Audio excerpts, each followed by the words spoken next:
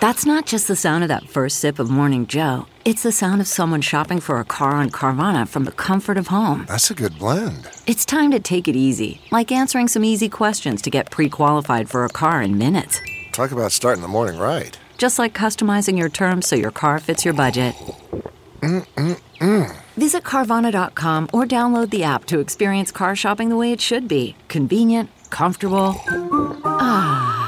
CarMax is putting peace of mind back in car shopping by putting you in the driver's seat to find a ride that's right for you. Because at CarMax, we believe you shouldn't just settle for a car. You should love your car. That's why every car we sell is CarMax certified quality, so you can be sure with upfront pricing that's the same for every customer. So don't settle. Find love at first drive and start shopping now at CarMax.com. CarMax, the way car buying should be. Hey, folks, we'll start the show in just 1 second, but first... We are talking to the fifth-generation owner of Omaha Steaks, Todd Simon. Wow, I hate to say it. In the midst of this crisis we're living through, what a great time for Omaha Steaks. You were already on this, right? Flash frozen, safely delivered to your door. You get an amazing amount of food that you can stock up in your freezer. Well, that's right. I mean, we are experts in frozen food delivery, and we've been shipping great protein and meals and steaks, directly to people's homes since the mid-'50s, so we're already sort of set up and expert at it. So, when people, either stopped wanting to go to stores or when stores didn't have enough supply, we were ready to step in and really help our customer family make sure that they were able to stock up and have what they needed during this unfortunate moment. And your quality is amazing. I just am amazed the amount you get for the price that you get, right? Because you actually have stock up varieties now. Tell us about those. That's right. So if you go to our website now, we're focusing a lot on stock up packages because what we're finding is that what our customers want is they want a big box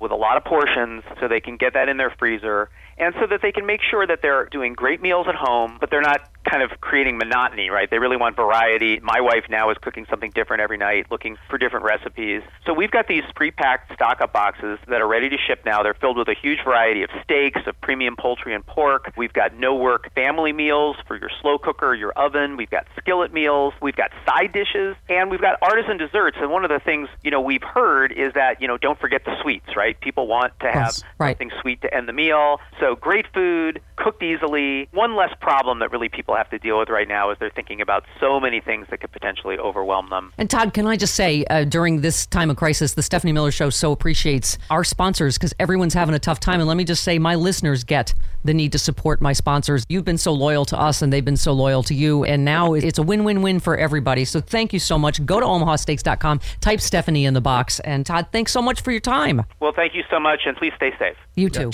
Broadcasting from Resistance Headquarters, relentlessly fighting back against the clown dictator and his regime of deplorables. Never give up, never surrender. This is the Bob Cesca Show, presented by BubbleGenius.com. That's it for the Trump material. That's all. Because look, I could, and by the way, people that tell me, oh, you comedians must be so happy.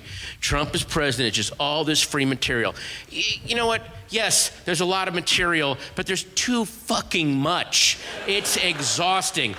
Being a comedian while Trump is president is like imagine there's an insane man on the sidewalk just shitting on the sidewalk and yelling about Hitler, and so you're looking at it and you immediately think of the funniest joke about shitting on the sidewalk and yelling, and you turn to tell it to a bunch of people, and then behind you he's taken the shit and made a sombrero out of it. So you turn and you tell your amazing shitting on the sidewalk joke, and everyone goes, oh no, that was, dude, turn around, he made a sombrero out of it. Do a sombrero joke. Oh, fuck.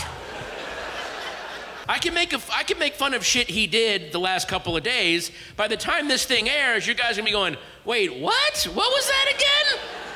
Because he took his dick out when they lit the Christmas tree. I don't know why you're talking about Bob Cesca. Ladies and gentlemen, take my advice. Pull down your pants and slide on the ice. The Bob Cesca Show.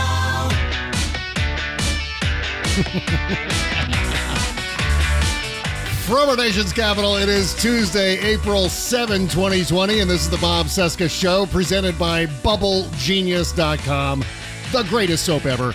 Hi, my name is Bob. Hello, Bob. Hi, day 1,174 of the Trump crisis, 211 days until the 2020 presidential election. And oh, look, sitting right over there, it's my good friend Buzz Burbank. Hi there, Buzz. Hello, everybody. Hi, Bob. Hi. Let's get this right up front. He's Bob. I'm Buzz. And while we're broadcasting, we dangle our face masks on our left ear. Right. I don't even know what that means. This program note, even though you will see his name in the credits at the end of the show, none of today's show was written by Tommy Lee. So they asked people, what do you hate the most, the coronavirus or Donald Trump? And the numbers are very close, so we're still waiting on the results from Iowa. A very sad news this week. I know a lot of people were shocked and very upset about this. A tiger at the Bronx Zoo got the virus, got the coronavirus, you know. Here's the problem. Zoo officials say they just could not get the monkeys to wear face masks. Stupid monkeys. Monkeys always works. Always funny. It's a scary world out there right now, people. I know that. You know that. Here's the latest. The CDC is now warning Americans about a possible resurgence of Louis C.K. So be on the lookout. Watch out. Well, stock dumping, check it and see. I sold my shares about 1.3 million. Oh, will they catch me? Do you think there's a chance? I'm stock dumping. I'm stock dumping. I got some news ahead of time that the market would decline. They want to know what I'm doing with all my dough. Now it's up to you. We can make a secret E-Trade too. Just me and you. I'm gonna show you how to short sell too. That's why I'm stock dumping every night. Stock dumping, my future's not bright. Stock dumping, this thing is driving them wild. The great Rocky Mountain Mike, along with Steve and Mary in Ann Arbor. Stock dumping. Republican Senator David Perdue bought stock in a company that makes personal protective equipment on the same day he received a classified Senate briefing on the spread of the virus in the United States. Bob, you alarmist. That's just a coincidence. That's, of course, I'm just wearing my tinfoil hat a little bit too tight. It's all a big old conspiracy. At least that's what the commenters at Salon are telling me right now. There you go, making up reality again. Here we are, another Tuesday in plague times, and I'm pissed. I'm really pissed. I'm pissed at, and I'll use your word, and I don't swear very often. You know, I do it selectively. But let me get this right out off the top today. Yep. This is fuckery. This is sheer fuckery. This business. Just before we started to record this show, we got the breaking news at the time that Trump had removed the Inspector General, a Defense Department, a Pentagon guy who was going to oversee the allocation of the $2.2 trillion in relief and rebuilding the economy sorts of moves. Yeah. And this guy is now out. The law that Trump signed requires him to have an inspector general to oversee this. Now, I don't know, Jared or somebody's doing it. and this is not at all what the law intended. And of course, bless her heart, Nancy Pelosi says, well, we're going to have congressional oversight too. But we saw how that worked out with the impeachment. We saw how effective subpoenas are to get to the bottom of these sorts of things. So this happened just before the show, and I'm just on fire about it.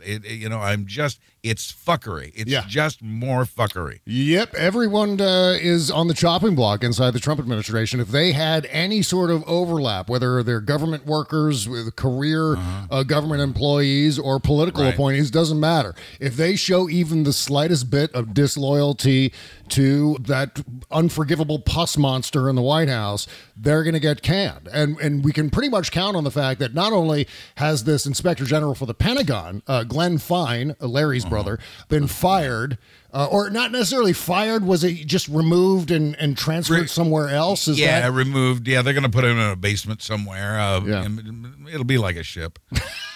That's right. And the next thing that'll happen will be this HHS Inspector General, Christy Grimm, who was certainly integral in yesterday's Trump show, because I'm sure you saw the fracas with Jonathan Karl and Donald Trump, where where Trump, I don't even know where to begin with that whole business. Does he? Let's start here. Does he even think that's working anymore?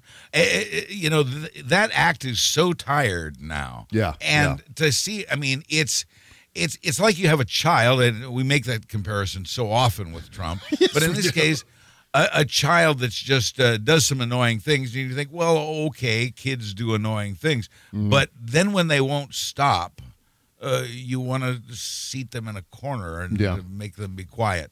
And that would be great in Trump's case. I'm just sick and tired of this. I can't imagine that even his supporters think that sort of bullying is fun anymore. I understood it at first, but aren't you tired now? And I can't help but think that many are. Yeah, I can't imagine how they could continue to follow along with this whiny diaper baby, this vindictive little petty man who thinks that anyone who even slightly undermines this, whatever he's doing, this performance art for the sake of re-election, however you want to define what he's doing right now, this rank incompetence, anyone who says anything slightly contradictory. I mean, it's amazing that Dr. Fauci hasn't been canned either. Yeah, I think the only reason he hasn't is because Trump knows how incredibly popular Fauci is. Yeah. And he wants to ride on that star a little bit if he can, especially since he could really use the help right now, I think. And this HHS IG, Christy Grimm, issued this report the other day in which she had surveyed 323 hospitals between March 23rd and 27 and concluded they had insufficient capacity to handle the surge of coronavirus patients.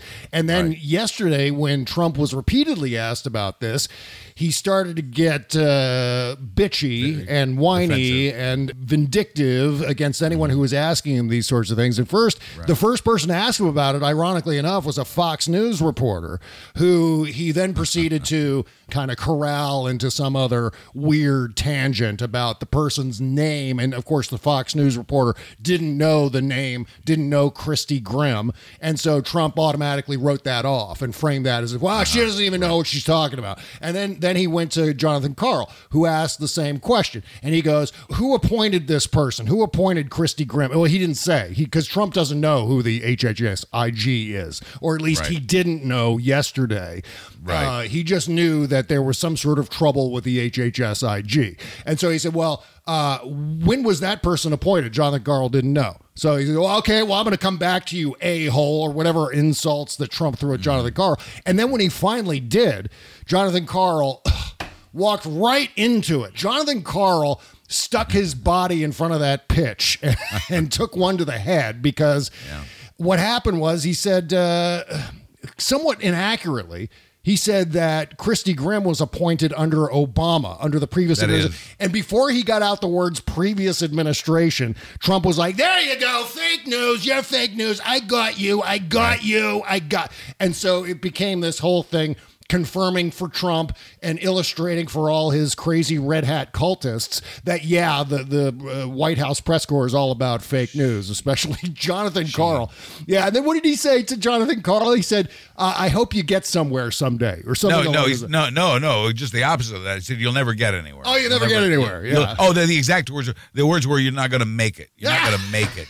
Jonathan Karl, Idiot. 8 years as ABC News White House correspondent. He's reported from 30 different countries. He's covered the State Department and other key departments of government. He's the president of the White House Correspondents Association. He won the Cronkite Award for individual achievement. I don't know. We'll just have to sit back and see if Jonathan Karl ever goes anywhere. We certainly know where Trump is headed. To your point, if I understand this correctly, Christie was actually appointed during the Bush administration. She's worked for multiple presidential administrations now. And to your point about these sorts of people, these career people in government, not only does he not want career people, you know how you've seen the help wanted phrase, no experience required. Yeah. With the White House, it's required, no experience. Anyone with experience is a threat to Donald Trump. That's right. Exactly Yeah. right. Don't bring the facts, whatever you do. Yeah. Indeed, what happened was Christy Grimm is one of these career government workers. She's not in any way a political appointee until I think her service in government began in 1999, which doesn't indicate that Clinton had anything to do. She was hired in 1999 into a government job, which, thousands of people work in the federal bureaucracy who have nothing to do with politics, nothing to do with the presidency or the White House. So she was appointed to the HHS IG office in 2014 and was promoted to Principal Deputy Inspector General earlier this year. So Donald Trump himself, the Donald Trump White House, upped her to this role. Inspectors General, typically career civil servants who act as the government's internal watchdog to police mismanagement and graft. And so that was the point. But I mean, ultimately, doesn't matter what administration she was under. She was a career government employee. But the fact is that she was politically appointed. She was politically elevated under Donald Trump. So that whole pissy pants performance art act that Donald Trump put on yesterday in front of Jonathan Karl, insulting him and screaming about fake news, that was all bullshit because, first of all, Trump doesn't know who Christy Grimm is. As I said, he had no idea yesterday that this person was even a woman. He was referring to Christy Grimm as him throughout that exchange with Jonathan Karl and not her. He's done that before. Yeah, he has no fucking idea. So we can pretty much expect that Christy Grimm is going to be fired at any point now. I'm fairly certain of it because it made Trump look bad. And indeed, what he is doing at this point is he is undermining the veracity and authority of anyone who isn't Donald Trump. So if anyone, unless they're agreeing with him 100% across the board. He's been doing that since the campaign and hasn't missed a day since.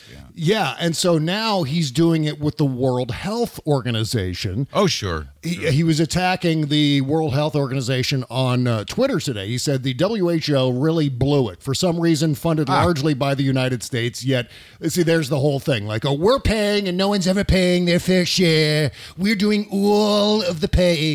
It's that canard again. Yeah. So it's trying to take credit, but it's also trying to place blame elsewhere. It's trying to, he knows the finger of blame is coming at him from all directions. It's fingers of blame, and there are many of them, and they're all right. Yeah. And he knows that. And so he's resorting to his usual tactic of blaming somebody else and praising his own work at the same time. And in this case, with the World Health Organization, this is a conspiracy theory that began some time ago, maybe 2 or 3 weeks ago, with Donald Trump Jr. tweeting about how the WHO is in the pocket of China. And we see this here with Trump tweeting, funded largely by the United States, the WHO, yet very China-centric. China. We will be giving that a good look, he said. Fortunately, I rejected their advice on keeping our borders open to China early on, right? And first of all, we don't have fucking borders with China.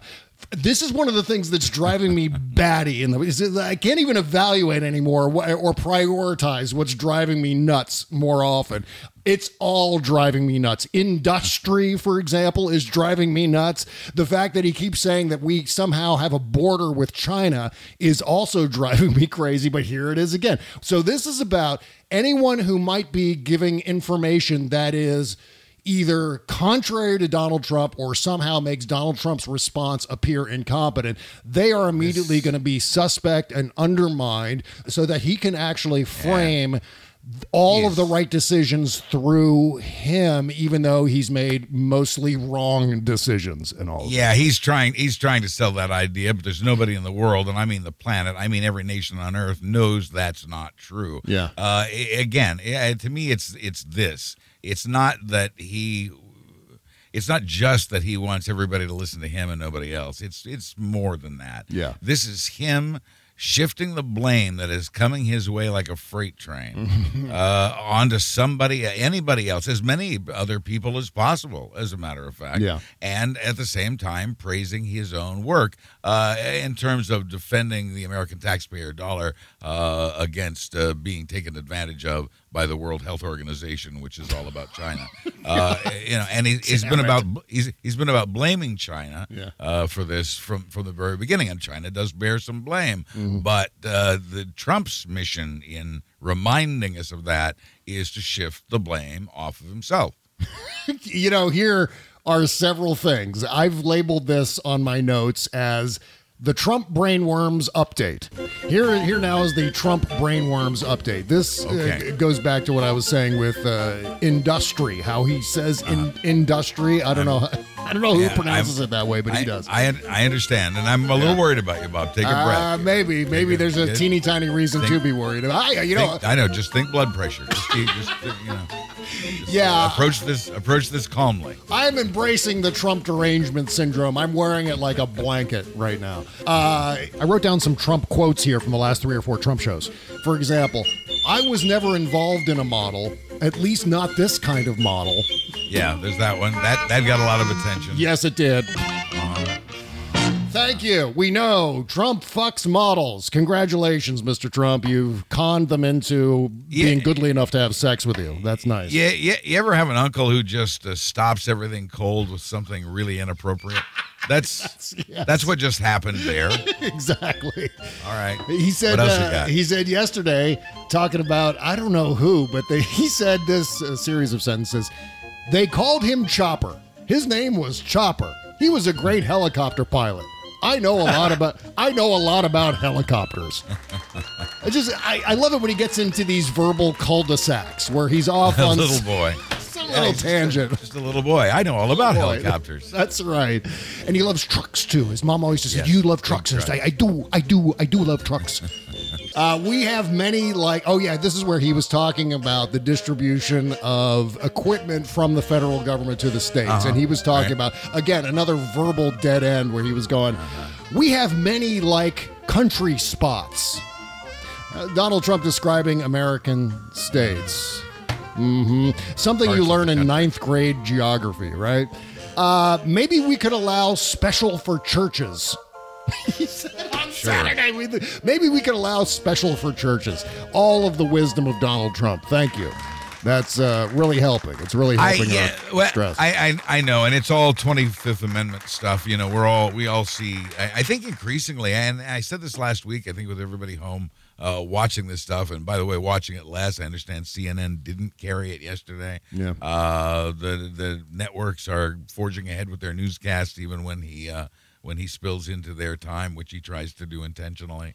I think America is seeing with this ridiculous behavior day after day, these ridiculous, pointless attacks that get us to nowhere on reporters. Not that America has a great empathy for reporters, but it's just, like I said, it's a tired old act, and he's doing it over and over and over again. Yeah. I can't see that this is helping him.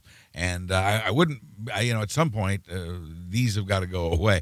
We talk about when the virus will go away. We're also wondering about when the daily briefings will go away. Yeah, well, at least his poll numbers seem to be receding now. And I don't know if it's a direct consequence of the daily Trump shows or what, but the brief bump that he received, probably the usual patriotic bump that a lot of presidents get during a crisis, that's going away, isn't it? Yeah. And then, some of the sheen has worn off of that bump. And by the way, checking some numbers, previous poll results in previous presidencies in times of war and that sort of thing, Trump got a little bit of a bump from the coronavirus response that he said he was going to give.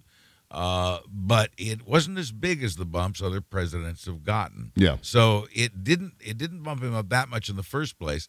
And I think what you're referring to, or what we're referring to, is the fatigue from the daily briefings. I think we'll see that in next week's poll results. Yeah. So because remember, it all lags behind at least a week, if not longer, of what's actually happening in the news.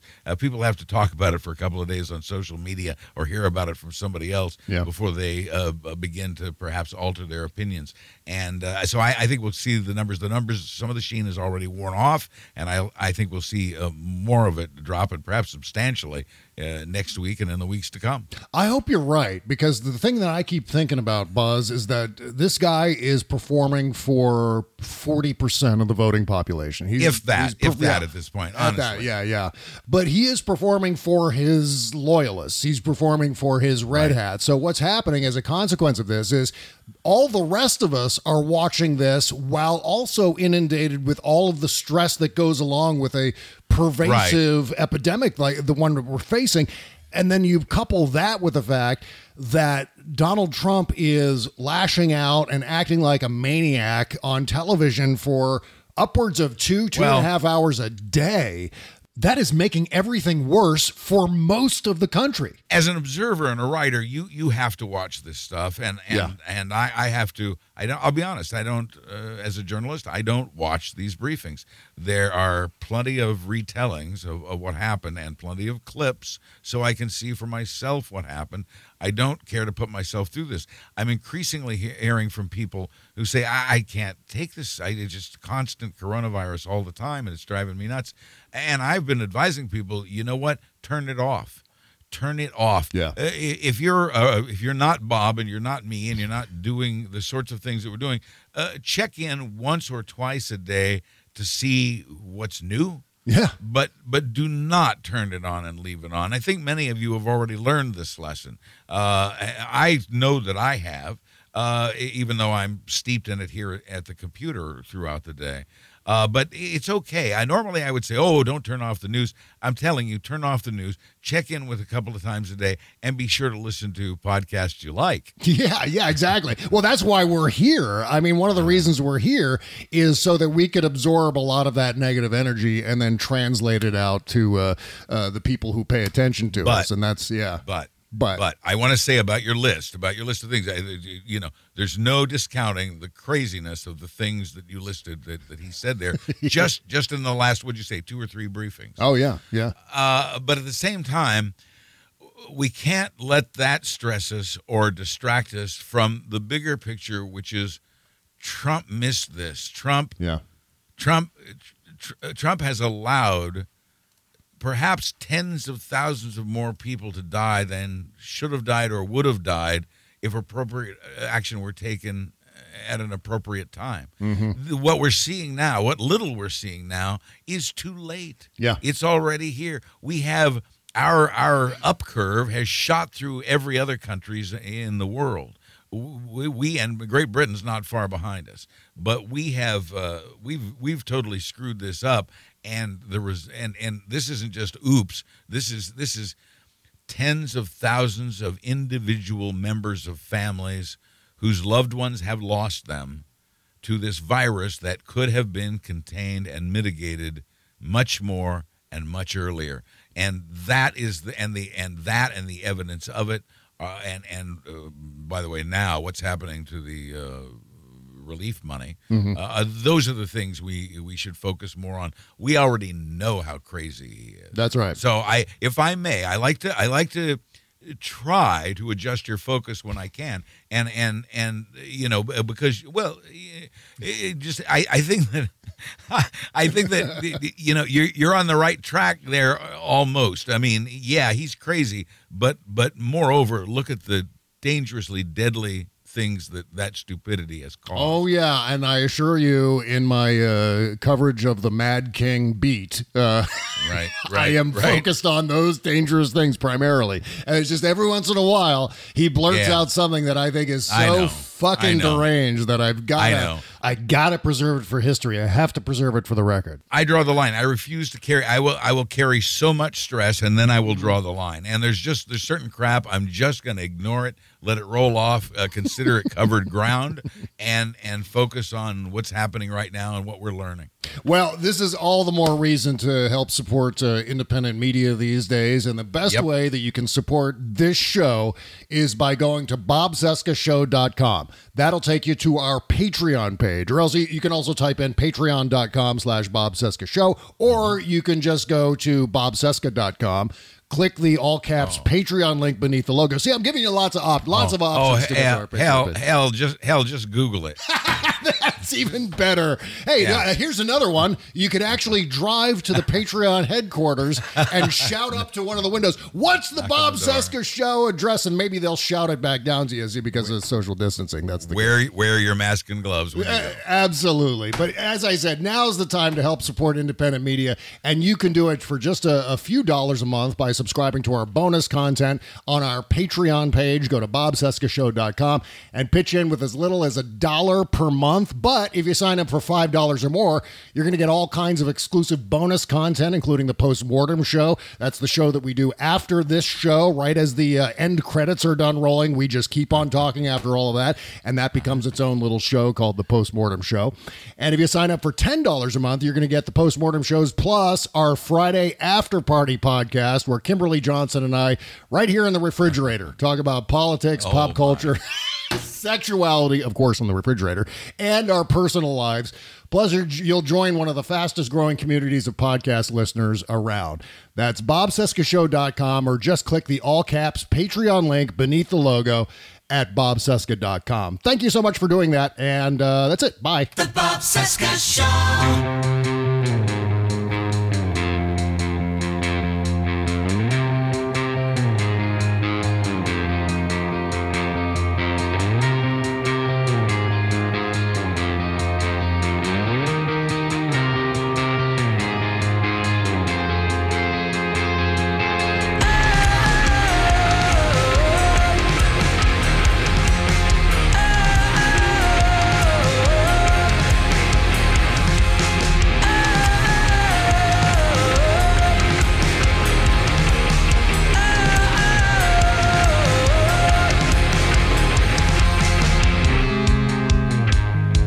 This is a State to State from Los Angeles, a song called Kings from their Motives EP.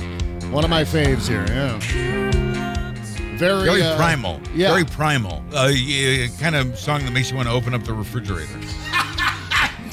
Exactly. I guess. And here's a question. You know, a lot of people don't hear it, but one of your sponsors is Brooklinen.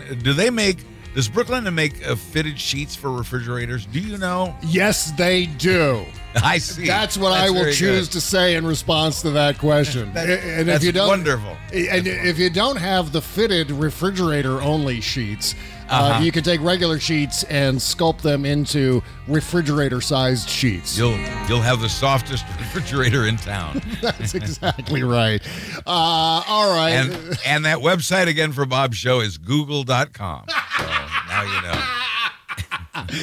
Thank you. Okay. By the way, we had a brand new indie music countdown on Sunday. So if you're following along with all of our indie music here on the show, make sure to download the Indie Music Countdown. You can get it on the Bob Cesca Show feed on all of your favorite podcast players. And also it has its own feed, its own channel, right? Its own platform on all of those same things. So if you search for Indie Music Countdown, you can't miss it. It's days of entertainment.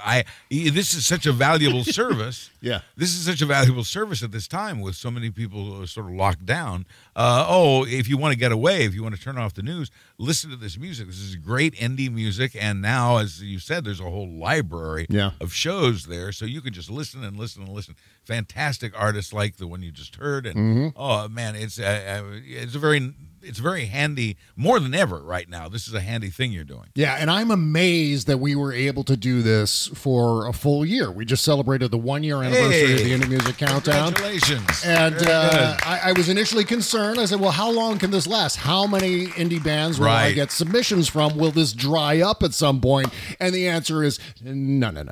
So bobcesca.com/music. If you have a band, if you're a recording artist, please submit your music. If you want inclusion here on the show, we'll play your song on the show. We do it right out of the commercial breaks for just maybe 40 seconds or a minute or something like that. And then we play all of the songs in full in the Indie Music Countdown at the end of the month. So everyone gets a full play of all of their music. And of course, we repeat a lot of the bands too. So you'll not only get one play of one song, but you'll get, a bunch of plays moving on into the future. So thank you to everyone for submitting your music to the show. Really, really appreciate it. Okay. So Donald Trump is pushing chloroquine, hydroxychloroquine, because he has a financial stake in it, and not just one financial stake. First, we learned that this top manufacturer of hydroxychloroquine, Novartis, we learned of news of a connection between Novartis and Trump just the other day. So back in 2017, soon after the inauguration, Novartis agreed to pay Michael Cohen, says who? Trump's former attorney/fixer, $100,000 a month for more than a year for lobbying access to the new president. So $1.2 million to the president, basically through this proxy, Michael Cohen, his shell company, Essential Consultants, right? We don't know how far the money came, and we know for a fact that Novartis got nothing out of the deal. They basically wasted their money. They gave it or offered it to Cohen, and they got nothing in return. This much we know, but that tells us something about the company's willingness to play ball with the president. Yeah. And the president, I'm certain, got the message that Novartis was offering that kind of help, even if he didn't actually accept the money or do anything in return for it. So that's suspicion number one. There's also, journalists are very busy investigating now what appears to be a couple of $1 million in stock that Rudy Giuliani may have purchased.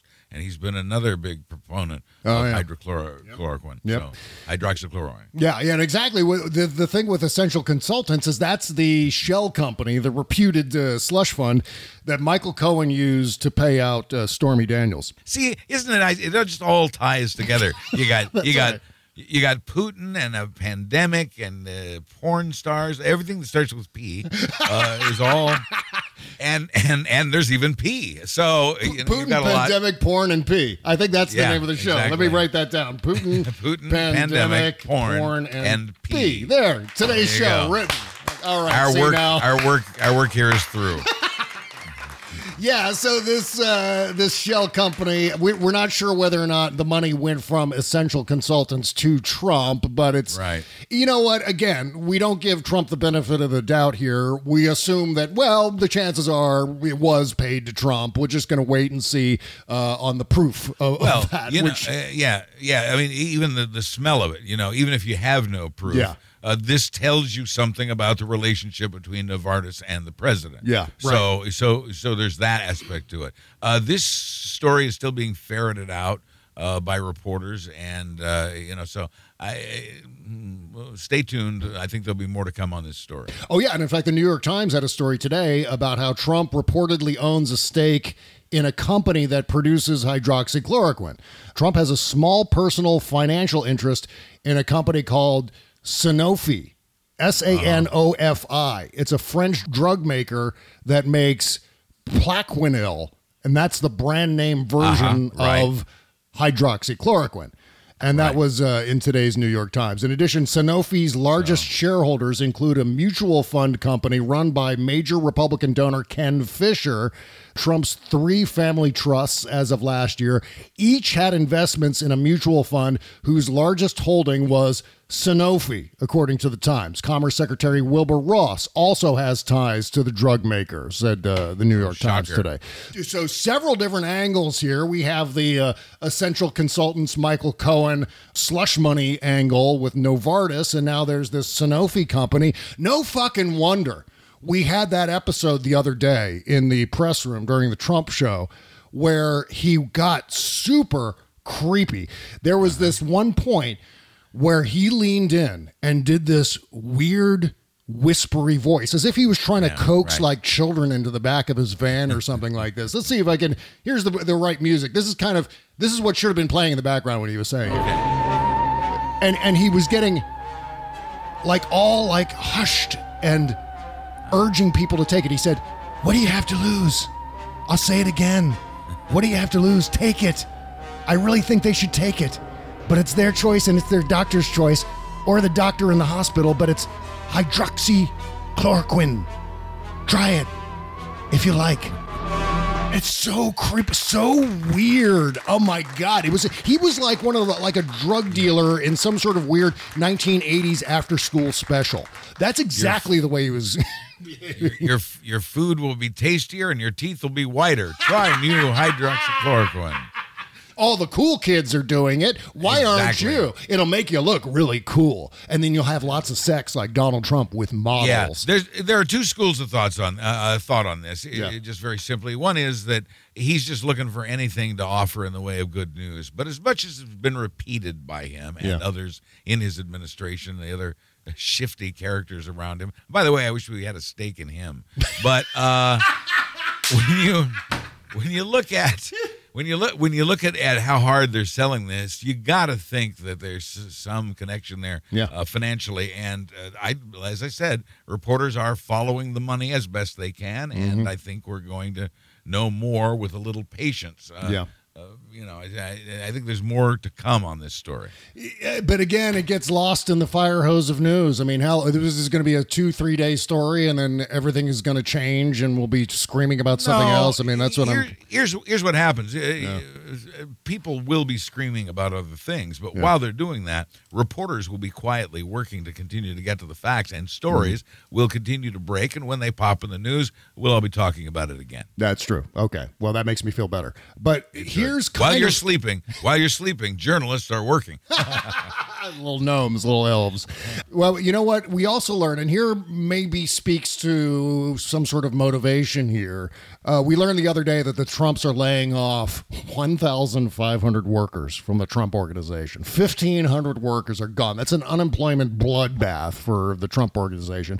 They're closing 17 locations, mainly hotels and restaurants. Likewise, the Trumps are begging their creditors to back off right now. And the two main creditors they're lobbying are Deutsche Bank and Palm Beach County. Thank you, Florida. They owe money to both and we know they owe hundreds of millions of dollars to Deutsche Bank. And they're leasing property from Palm Beach County, and they owe on that too. I'm sure he means to pay those back. Of course, because Trump always pays his debts. He's like a Lannister that way, right? He's suckers. He is suckers. Such a big sucker. That's right. Suckers. Suddenly flashing back to G. Gordon Liddy every time you say that. Suckers. Ye suckers. All of you. He used to say that about the Clinton voters in 1992. You do that very well. That's right, he did. You do that very well. Yes, that voice is in my head permanently. Okay, so let's see what else here. The Trump administration waited until mid-March to order masks and ventilators for healthcare workers. By the way, before we go further with this story, I just have a little theory I'm going to throw out there. I don't think Donald Trump understands the difference between ventilators and respirators. I'm just going to throw that out there. Just watch his language. See if he transposes those two words. Where he means respirators, he says ventilators. When he says ventilators, he means respirators. Just watch for that. But meanwhile, they failed to order all of these ventilators and masks for healthcare workers. HHS placed its first order for $4.8 million worth of N95 masks on March 12, more than 2 months after the Trump administration received the first briefing about the outbreak on January 3. Exactly. The White House learned about this. The CDC learned about it on New Year's Eve. The White House learned about it on January 3rd. It took a lot longer for the president to find out about it. Yeah. They let him flounder until they finally got his attention toward the end of February. But even still, it has taken a very long time for him to face reality and to deal with the facts and to listen to the scientist instead of his stupid son-in-law. Yeah. 2.5 months wasted, time lost, and that translates into tens of thousands of American lives. Yep. This guy is allowing tens of thousands of Americans to die. Mm-hmm. And by the way, I'll recount the timeline of all of this using an array of wonderful sources to sort of, explain how we got from the White House first learning of this at the first of the year to how we got to 3 months later, and finally some little things are starting to happen. So this has been botched so terribly, and I think with each passing day, more people will see how botched it is, who's responsible, and they'll get tired of the whiny diaper baby on TV in the afternoons. God, I really hope that's the case, because I think this is, and we've talked about this for a long time, that Donald Trump is creating damage. Every time he opens his mouth, he's creating damage. Every single one of these Trump shows, every afternoon, seemingly, it's creating damage. It's just more damage. Here's the difference. This time a nurse dies, a soldier dies, your aunt dies, your brother dies, your grandma dies. This time people die. This was all philosophical before. Right. This whole debate on, what's right and what's wrong and what's democracy and what's not and what's conservative and what's liberal. That's not important right now. What's important right now is saving lives. And we can see who's not doing that, and we can also see who is. Salute to the governors of Ohio and Maryland who, while Republican, have been months ahead of Donald Trump on this, as much as they could be, not having the kind of information the federal government had. Yeah. And in fact, who was on Lawrence O'Donnell last night? I missed it, no. The Republican governor of Maryland, Larry Hogan! That's right. All right, we're going to take one last break and come back with more show. Dr. Oz in the news right after. Okay, I'll be ready. Right after these words. You can't always get a clean you can feel good about inside and out unless you're using Bubble Genius Bath and Body products. See, Bubble Genius is a woman-owned small business proudly creating our vegan-friendly products in America and supporting other U.S. businesses by buying our ingredients and supplies from them as often as possible. Plus, you'll be hard-pressed to find packaging as recyclable as ours. Visit BubbleGenius.com and check out our cause-related items too, like our global warming soap and a lot more. We donate our proceeds for those items to worthy causes, like organizations combating climate change and mountaintop removal mining. Good stuff like that. We also send our products to the troops overseas through our Buy a Soldier a Shower campaign. Because the least we can do is keep them smiling and smelling great, right? So visit BubbleGenius.com and feel good and clean. Bubble Genius, doing our part to make the world a better place, one bathtub at a time. That's BubbleGenius.com. Bob Cesca.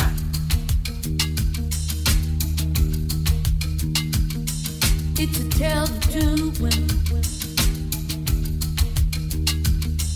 It's a tale of two women.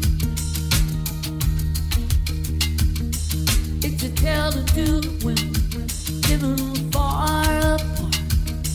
One has all the money, one has all the heart.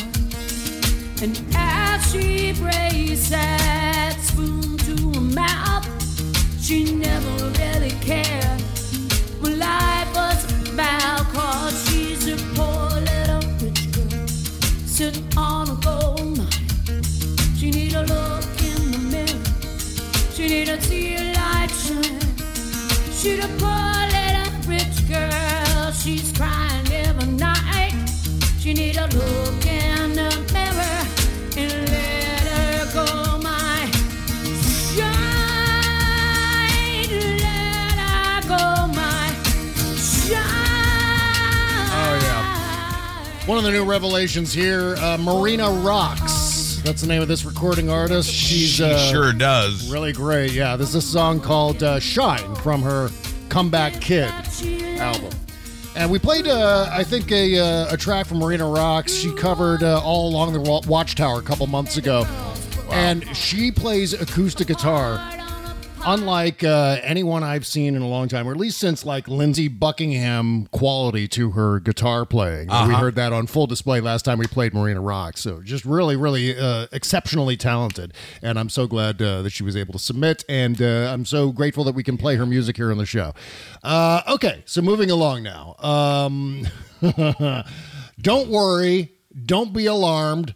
Because Dr. Oz is apparently advising President Trump on how to deal with the coronavirus, how to deal with the plague. Because of course, he has a Fox News doctor advising him on this. This seems to me as if this is either something that he kind of believes himself, like, oh, Dr. Oz, he knows what he's talking about, or he's just doing this as a pander to the people who also watch Fox News Channel like he does. Say, well, Dr. Oz is a reputable doctor, right?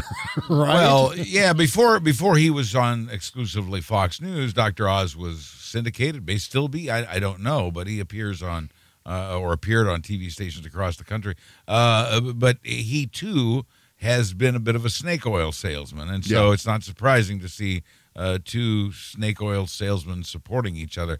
And not only does that irritate me, but Dr. Drew also, who's had been pushing a conservative agenda back since his MTV days, has gotten much, much worse about that.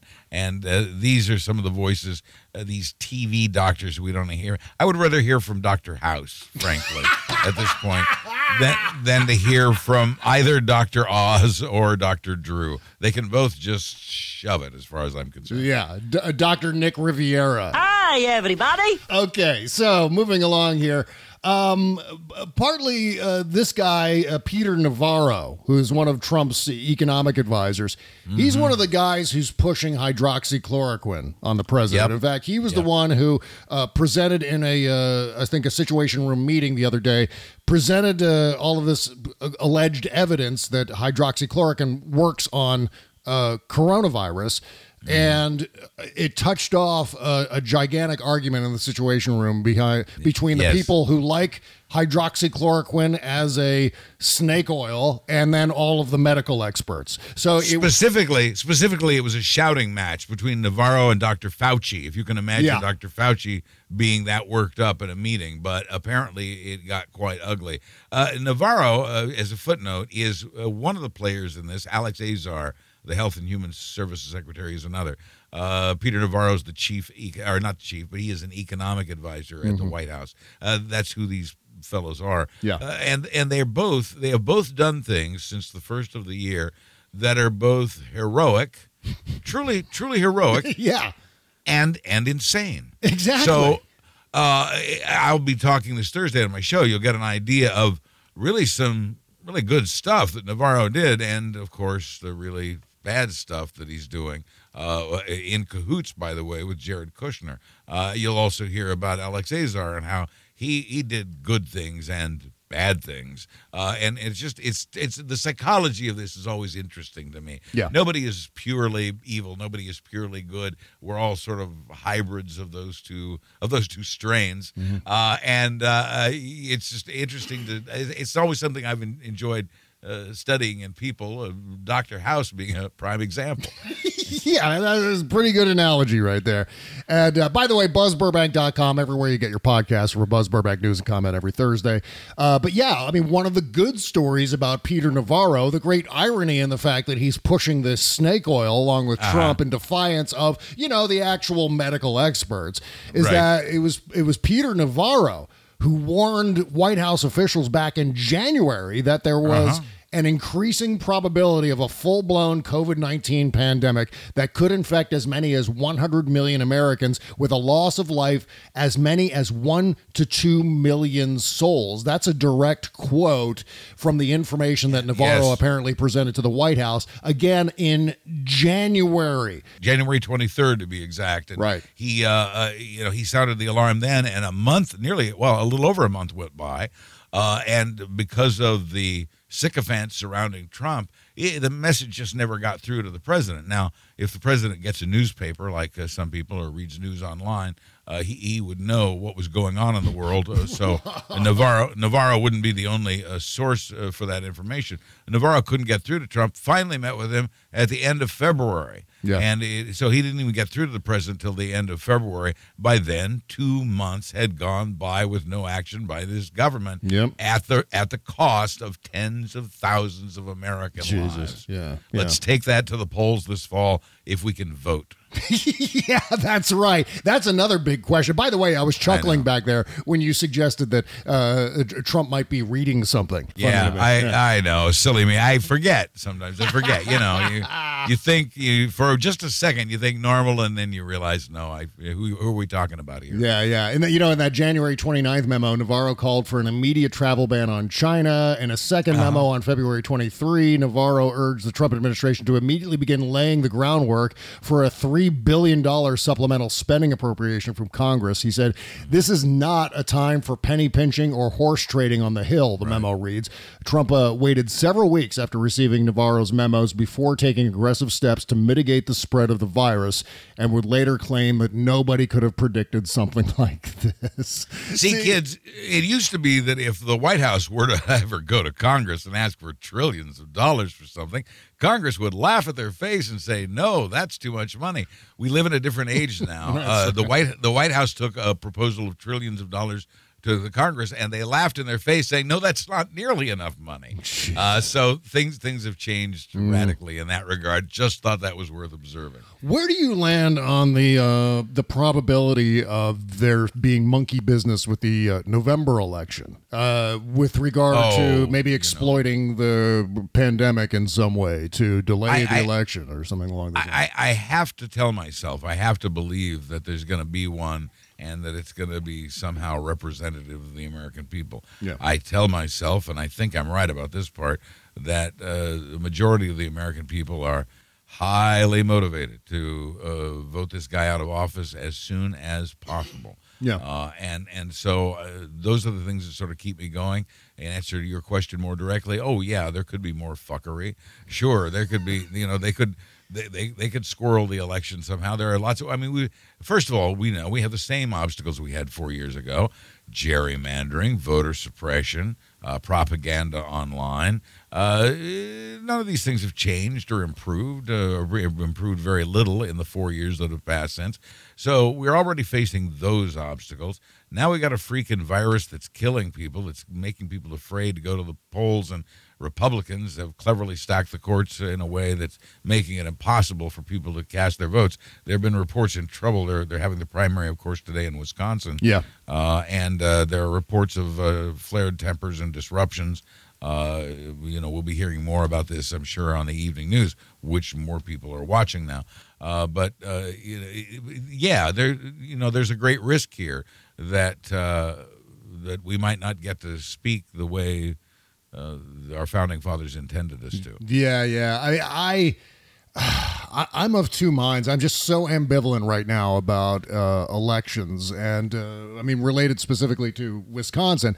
I get the fuckery, to use now the Buzz Burbank term for this. I get the fuckery when it comes to the conservatives trying to elect this conservative drudge in Wisconsin, and knowing that low voter turnout helps Republicans. This is a long-standing fact of life. They already have a 5-2 majority on that bench. What do they want? Yeah, they're just running up the score is what they're doing. That's what they're doing. The thing that I worry about is normalizing the concept of postponing elections. Not so much the specifics of this series of postponements, but the ultimate consequence at the end of the day, and I'm talking specifically about November, this idea that suddenly there's some even vague justification for postponing the November election, and we all go, well, okay. And that's what I worry about. And I understand. You should worry about that. Some people should worry about that. You in particular, because you deal with the future more than I do, I think, probably, in my work. I'm worried about this one. Yeah. I know you are too. I'm not diminishing that. I know you're just as worried about this one as I am. I am going to make my focus exclusively on this one because how this one comes off will affect how those future elections go. Yep. That is, as you rightly point out, one of the big things at stake here. Yeah. Well, yeah, and there's always the ongoing concern, even without the COVID-19 pandemic. There was always my concern that Donald Trump was going to try to monkey with the election using the courts somehow and suing to make sure that the vote count doesn't get certified in certain states, something along those lines, something to throw the integrity of the election into significant doubt so that a certain percentage of American voters refuse to accept the outcome of the election and maybe regard Donald Trump as some sort of shadow president. I mean, I don't know. There are lots of possibilities for how this could all go down. Well, let's have that fist fight when we get there. I guess is my point of view on that. Let's just get there. Right, but at the same time, I guess hope for the best and expect the worst. I think that might be a good way to look at it. How I live my life. You too? Yeah. Yeah, I go into a thing saying, this is going to suck. This is going to be awful. I'm going to hate this. And I get there and I go, hey, this is not bad. I'm having a pretty good time. Yeah, speaking of things that are probably not the best time in the world, Boris Johnson has landed himself in the ICU with COVID-19. I haven't seen any recent updates over the last 12 hours or so in terms of how he's doing, the Prime Minister of England. But being in the ICU, not a good thing, as I know you can attest. That is true. Yeah. He's not on a ventilator yet. If he is, then that's considered a last resort. But again, having been in the ICU myself, it's real freaking serious. And I'm also happy to report, Buzz, that you and I both have done the same number of White House press briefings as Stephanie Grisham, who has just been removed from the post as press secretary for Donald Trump. And that three-way tie. Right, that'd be 0-0-0. 0-0. That's between all of us. But if you want a better count, between the two of us, we have spoken the word monkey 5 times in today's show. See? That makes it a perfect show. This has been a delightful is the best show we've ever done. This has been the perfect show in the world because of the monkey name dropping. Okay. Now it's 8. Thank you. Perfect. Go right now. All of you people who love monkeys like Buzz and I do. There's number 9. Number 9. Go. Can we make it 10? Go to our Patreon page, patreon.com/Bob Cesca Show to support this show. Sign up for our bonus content. You can do it for as little as $1 a month, or you can pick the amount that you want. But if you do it for $5 or more, you get bonus content in exchange for your support. And you want to listen to the bonus content because that's where all the action is. Way better than what you just heard. We drink. We drink copiously, and we're all naked. In fact, I'm not wearing pants. I took my pants off during the previous commercial break. All right, that's coming up. Postmortem show's coming up on our Patreon page. Meanwhile, Buzz Burbank News and Comment. Mark your calendar for every Thursday. You want to download the best newscast you're going to hear all week, delivered by this guy, Buzz Burbank, at buzzburbank.com, also realmnetwork.com. Everywhere you get your podcasts, you can find it. So thank you for doing that. And make sure to support all of the Sexy Liberal Podcast Network programs with 5-star ratings and reviews. All right, take care, folks. Bye-bye.